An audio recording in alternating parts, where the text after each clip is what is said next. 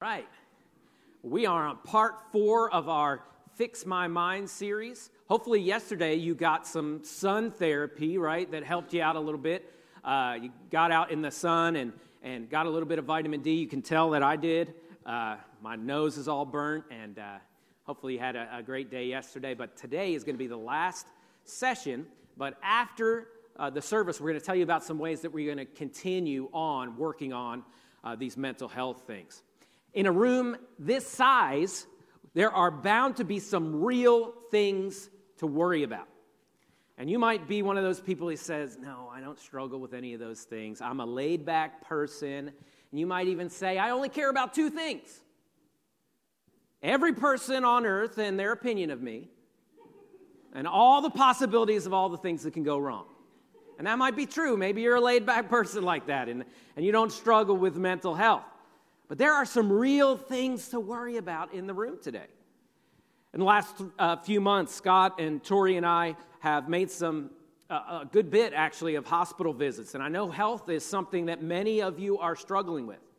Then you've got inflation and the stock market and economic uncertainty. Those are all real things.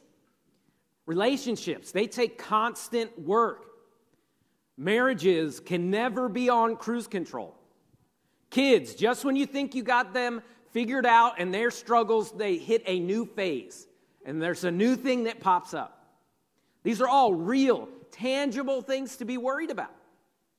Let alone all the anxiety and fears and worries that are irrational, but also unconquerable. And that's when, maybe you've been there before, when your mind tells you, hey, something's wrong. And you're like, okay, mind, what's wrong? And the mind is just like, something is wrong. And you just don't know, and you can't relax, and you're on this low level, just anxiety and panic. The World Health Organization says that Americans have a bigger issue with anxiety than any other people in the world.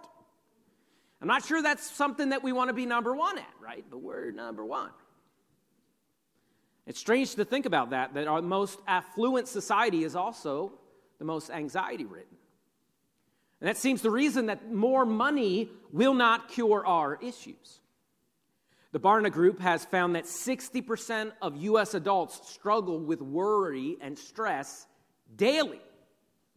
We were not made to live in this way.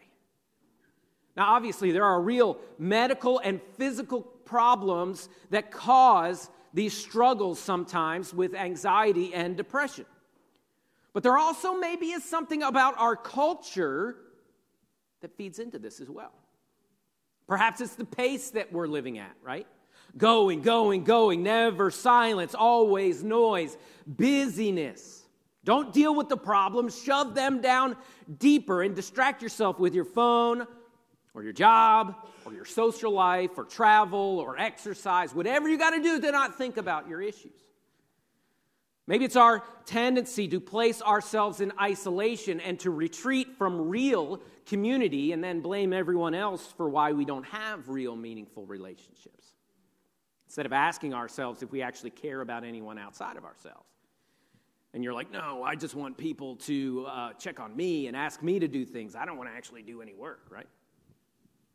Well, this pace that we are living at and this lack of real, genuine rest and contentment, coupled with the fact that we're living in isolation, is dangerous to our health. We were not made for this. But worry is interwoven in our culture. You can't stand and talk to anyone, even people that you barely know, without negativity and worry going to be the things that you're going to bring up, right? You're standing next to somebody in an elevator. What are you going to say if you have to say something? You see those gas prices lately? Man, the cost of eggs, am I right? Man, I'm just so tired of this depressing weather. You see the stock market? My retirement is going to take a big hit. This is one of the worst ones, right? You see that accident on I-79? Jeez, why would you bring that up? You see that string of dog nappings in Fairmont? It's a real problem. Check it out. We complain about our kids or our husband or our job. Why do we naturally tend towards talking about negative things? Why do we engulf ourselves in pessimism? We are extremely blessed. And as hard as life is, for most of us, we are more blessed than we can handle. Now, obviously, if you just recently lost a loved one or something huge like that, we have real reasons to grieve, but most of us are just ungrateful. 700 million people in the world right now live on less than $2 a day. Think about that. That's half the price of my pumpkin spice latte at Starbucks. America's population is only 330 million. And 700 million people are living right now on less than $2 a day. That's housing and food and medicine and clothes, all of it. Most of us go over the edge and blow up if we can't find our phone charger. But some of our situations and our problems with worry are simply a lack of perspective. We have it pretty good. Now, worry and anxiety are not necessarily the same thing. Craig Groeschel says worry happens in our mind, and our anxiety happens in our whole body. Anxiety is that thing that we struggle with, that we can't really pinpoint. But worry is something that we can control. Anxiety may not be. Penn State research tells us that 91% of the things that we worry about never come to pass. So what if we began to change our brain and thought differently? We talked about in week 1, how we can fix our mind on God. Deuteronomy 11:18 says, "Fix these words of mine in your hearts and mind, and tie them as a symbol on your hands, and bind them on your forehead." What is it saying? It's saying that we need to bathe our mind in the truth of God's word. That he loves us and he cares about us and that he is in control and that he is good and that we can change our brains and learn not to worry so much, because 91% of those things are not going to happen. But see, the problem that is coupled with all these things we've dealt with already in this series is that busyness and distraction hurt us, and they could be a major source of our worry. But some of us like to feel busy because it makes us feel alive or important. But your body is not made to run on empty, fueled by caffeine, never taking time to recharge. See, God made us to rest. You are made with this need to rest, but more than just sleep, to refresh. One leader describes that refreshment as beginning to see the color of the trees and the sound of the birds singing and the smell of the flowers. We were driving around in my Jeep yesterday, and I stopped on this back road somewhere, dirt road, and we turned the car off and we just listened, just for a few minutes, just to the birds singing, and you could hear the bees, and to pause and to wait and to rest. God's word calls this Sabbath. And sitting around and worrying about work and emailing about all those things, it isn't rest. We need real refreshment and recharge every week. And that's why God commanded us to Sabbath. He modeled this even for us at the beginning of time when he rested on the seventh day of creation. And the word Sabbath comes from the Hebrew word Shabbat, which means to stop. Stop. Sabbath means a time to stop the hurry and stop the worry and stop the hustle and the bustle of your daily routine and fall into a rhythm of rest and delight in God. Now, before electricity, we had no choice but to go to bed, right? God turned off the lights, and we had to go and sleep and rest. And we could sit around a fire for a while, but you had to stop working when it got dark. But now we have the blue light of screen that is always there to keep us awake and to show us something to worry about and to distract us from dealing with our problems. There's always more to do.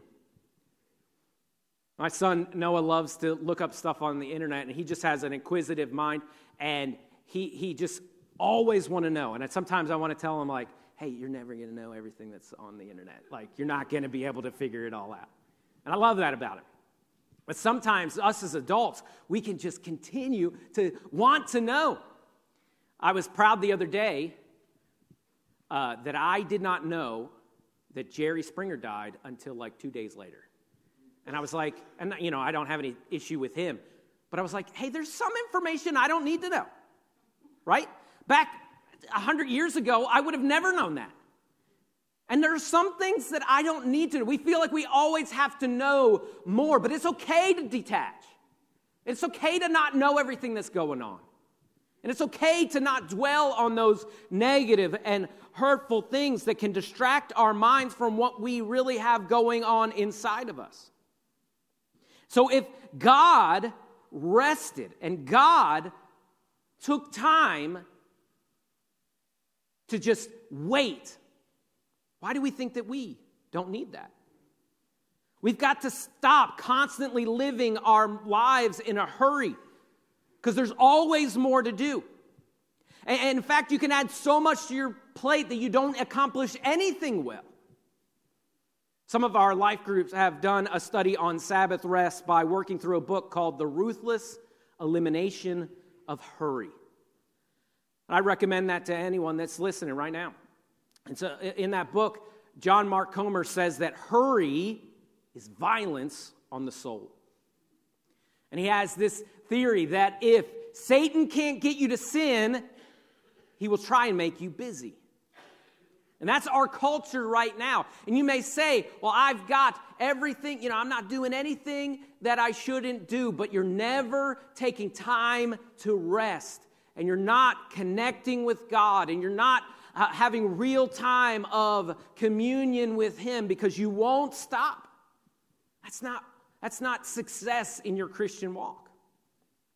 Sabbath is extremely important to the life of a believer. It reminds us to stop working and trust that God will continue to work things out in your life. But intentionally placing a time of rest and Sabbath in your life is counterintuitive to the rhythms of our culture today.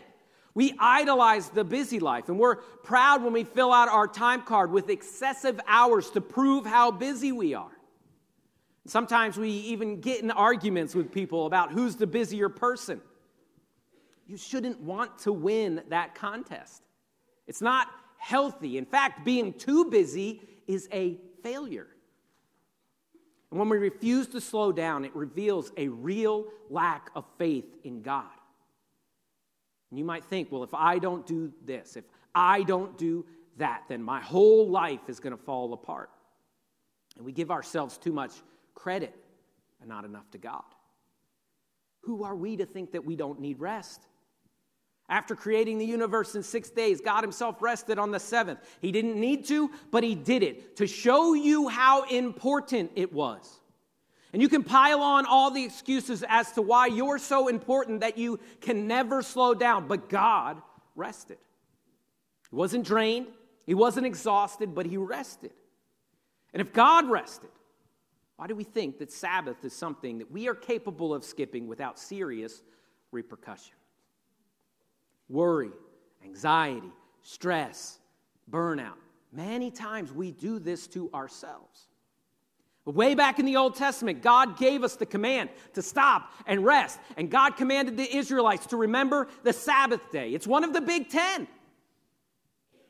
And to remember the Sabbath day doesn't just make enough room to come here for an hour on a Sunday morning and I Sabbathed. It wasn't a punishment. It isn't something that we should be legalistic about either. It's something that God wants for you because He loves you. It's something that we can delight in. Are you taking time to rest and worship and enjoy the beautiful blessings that God has given us? Well, instead, we like the affirmation of people being impressed with our accomplishments and our workload or our trendy life and photo-worthy recreation where we end up doing something that's supposed to be rest and we end up making ourselves even more tired. People will argue over who's the busy one and wear that busyness like a badge of honor as if it's something that's admirable. And for a moment, we might get a burst of energy from that, but it's not refreshment. And there's a crash on the other side. Busyness is not from God. And in most cases, our busyness is a major distraction from our walk with Christ. And it harms us. And it places more and more burdens on our shoulders to the point that we can't shoulder the load anymore. Jonathan Pokluda shares an acronym for the word busy, which is being under Satan's yoke. The enemy wants you to drown in your burdens and anxiety, but Jesus offers a yoke that he says is easy and light. Jesus offers a way to shoulder the load that is easy, and it starts with a sustainable pace. God calls us to rest. Exodus 20, verse 8, tells us to remember the Sabbath day, to keep it holy. 6 days shalt thou labor and do all thy work, but the seventh day is the Sabbath day of the Lord thy God. Well, growing up, my parents both were in the medical field, and they didn't get Sunday off. That doesn't just mean that you just get to never rest. So how could you prioritize rest and refreshment? What changes do you need to make in order to take some time and some margin to just rest and to notice the color of the trees and to smell the flowers outside and to just pause and to give God the glory for all of it? Matthew 12:8 says, "For the Son of Man is the Lord of the Sabbath." What is it saying there? It's saying that Jesus is our ultimate Sabbath, the ultimate place of rest, to remind us not to work for our salvation, but to rest in his finished work. Hebrews 4:9 says, "So then there remains a Sabbath of rest for the people of God. For whoever has entered God's rest has also rested from his work as God did from his. Let us therefore strive to enter that rest, so that no one may fall by some sort of disobedience." Jesus is our ultimate rest.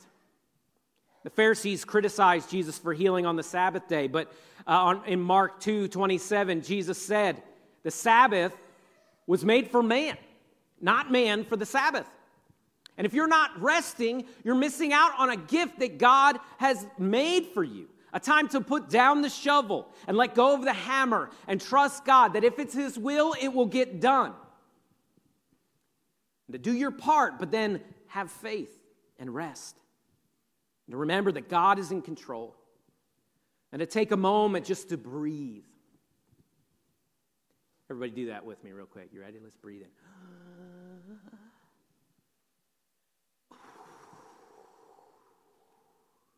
A lot of you had coffee this morning. That was intense. I'm just kidding. But oxygen is such an amazing thing that God gave us.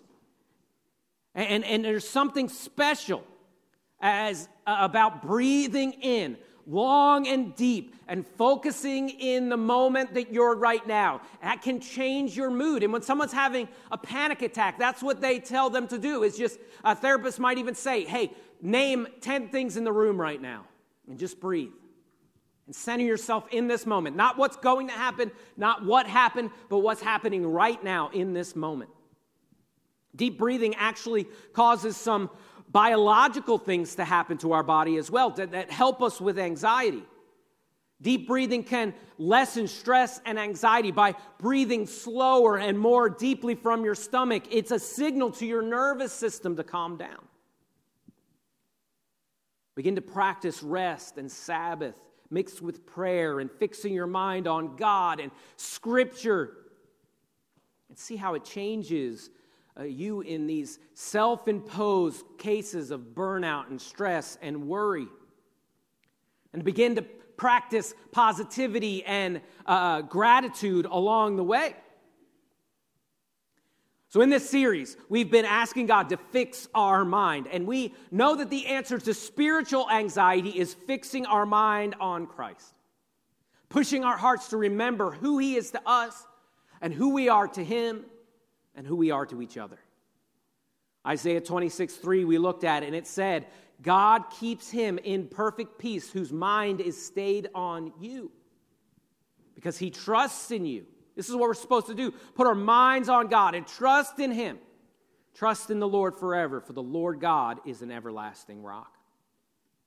We talked about how our anxiety is a warning sign to tell us that it's time to pause and investigate, to just stop. And that it's time to pray and take your problems to the one that's in control. And then it's time to praise. Praise is a strong weapon in the fight against worry and anxiety and depression.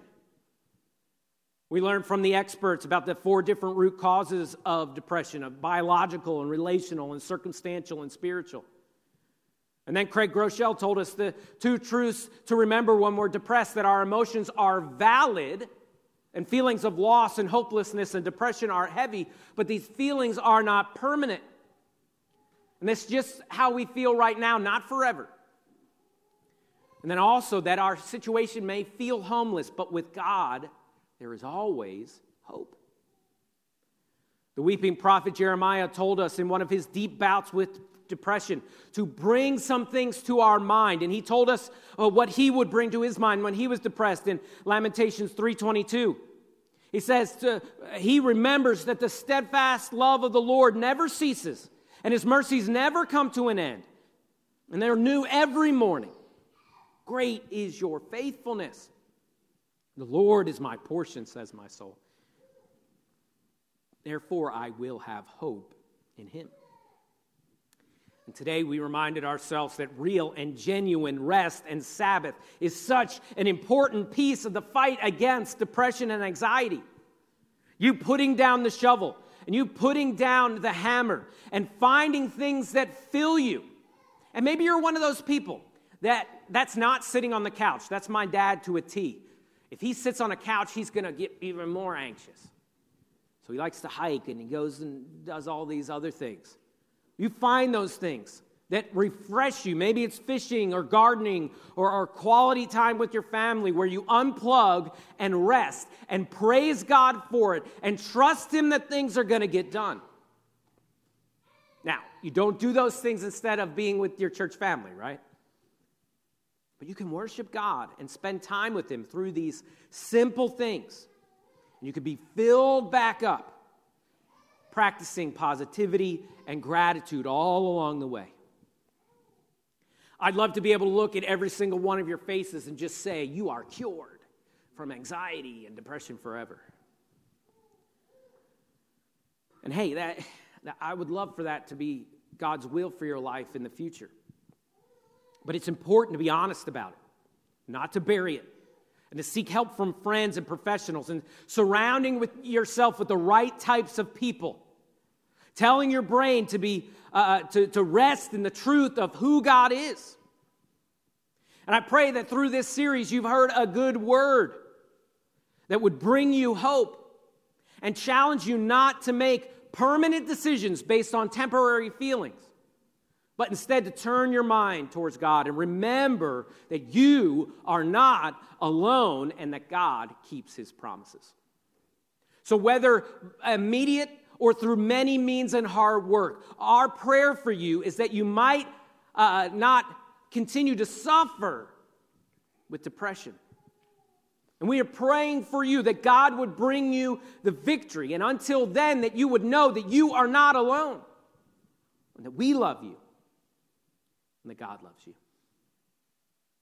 Let's bow our heads and pray. Take some time to just breathe and to tell God that you're resting in Him.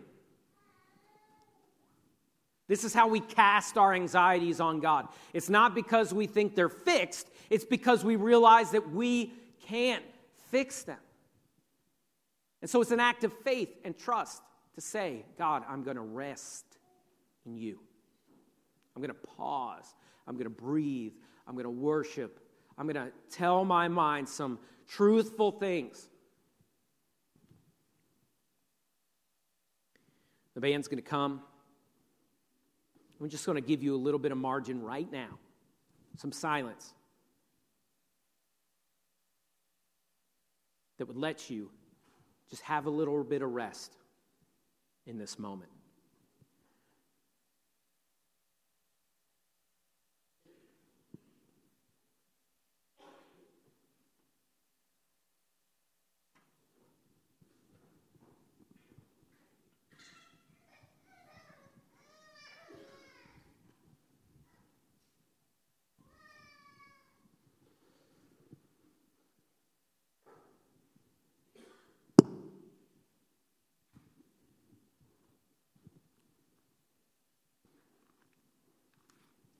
Heavenly Father, God, I pray as we continue in prayer that you would help our worries and our anxieties and our fears to begin to subside. I pray that you would help us to decide in this moment to trust in you. And not that we have all the answers and not that our problems are a fix, but that we're going to wait in this moment.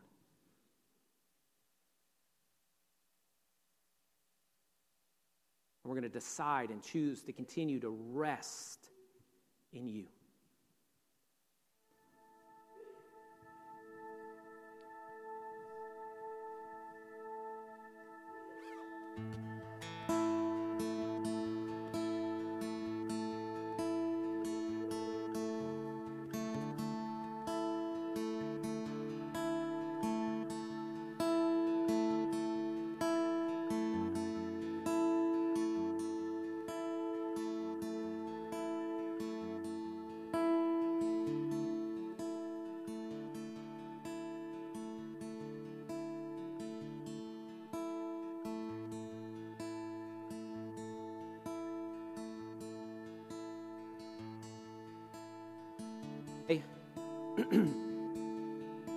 And you're not sure yet that you are a child of God.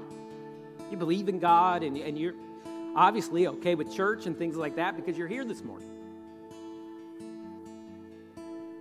But see, we've got an issue. We've got a problem. Every single person that's ever lived has a problem, and it's come between us and God, and that problem is sin.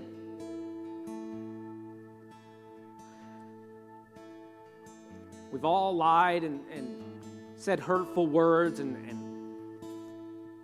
thought things that we shouldn't think, said things that we shouldn't say. And God is a holy and a perfect God, and he cannot fellowship with sin, and that causes an issue for us.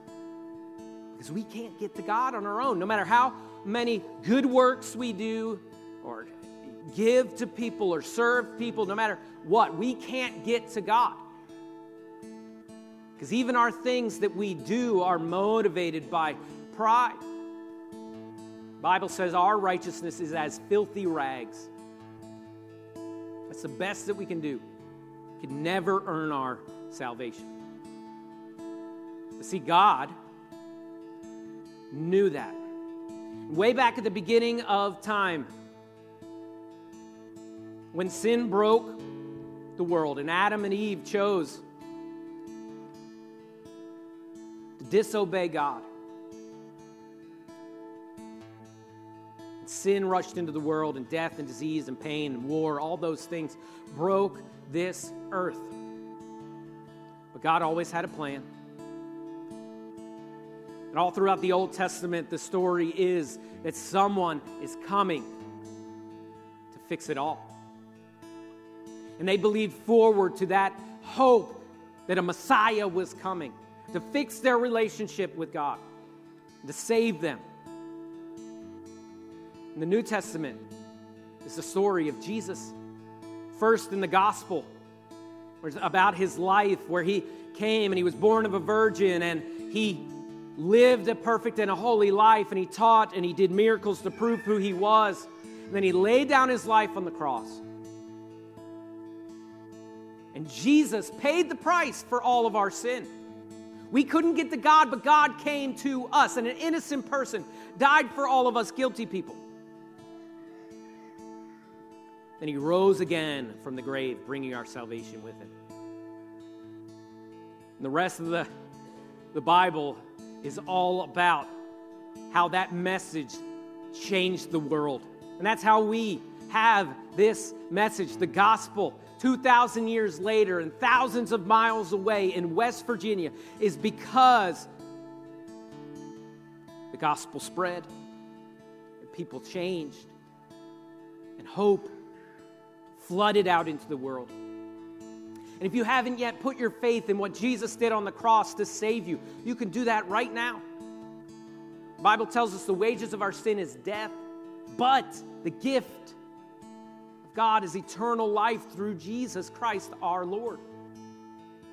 God commended his love towards us, and that while we were yet sinners, Christ died for us. And whosoever shall call upon the name of the Lord shall be saved.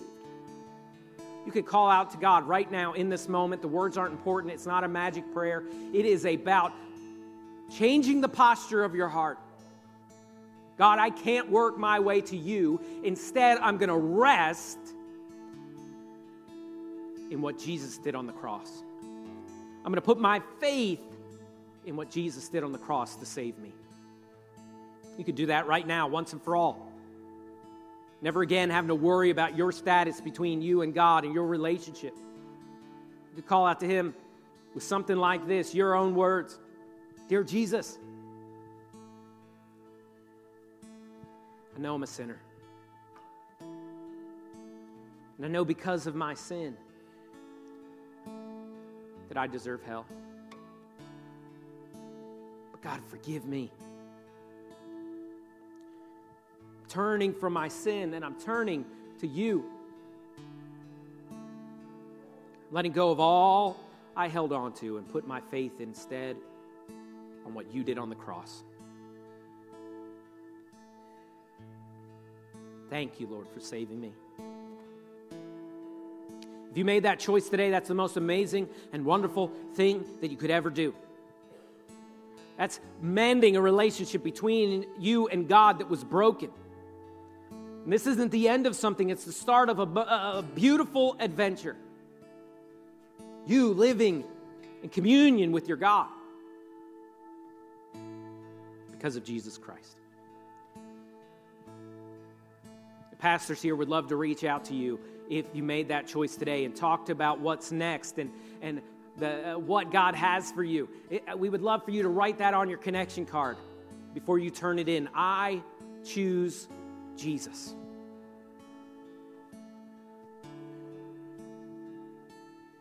Heavenly Father, we pray once again for all those that are struggling with circumstances and sorrow and pain and anxiety and depression. God, I pray you bring peace where there is no peace, peace that passes all understanding, and comfort even though they don't know what's going to happen. Pray that they would rest in you, put their faith and trust in you. In your name we pray. Amen. We're excited to follow up, and Pastor Scott is going to tell you about some resources that we're going to be able to provide for you, a Bible plan that will start today for the next 7 days about worry and anxiety and those things, and we'll have some videos that will follow up with testimonies of people that have struggled with these things, and also our Weird Faith podcast have covered some of these issues as well with anxiety and comparison and insecurity and guilt. And if you're not watching those, it's silly at the beginning, but we end up taking it somewhere. And these things can help because this isn't the end of the fight. This is the start. We're going to continue to push our hearts towards trusting in God.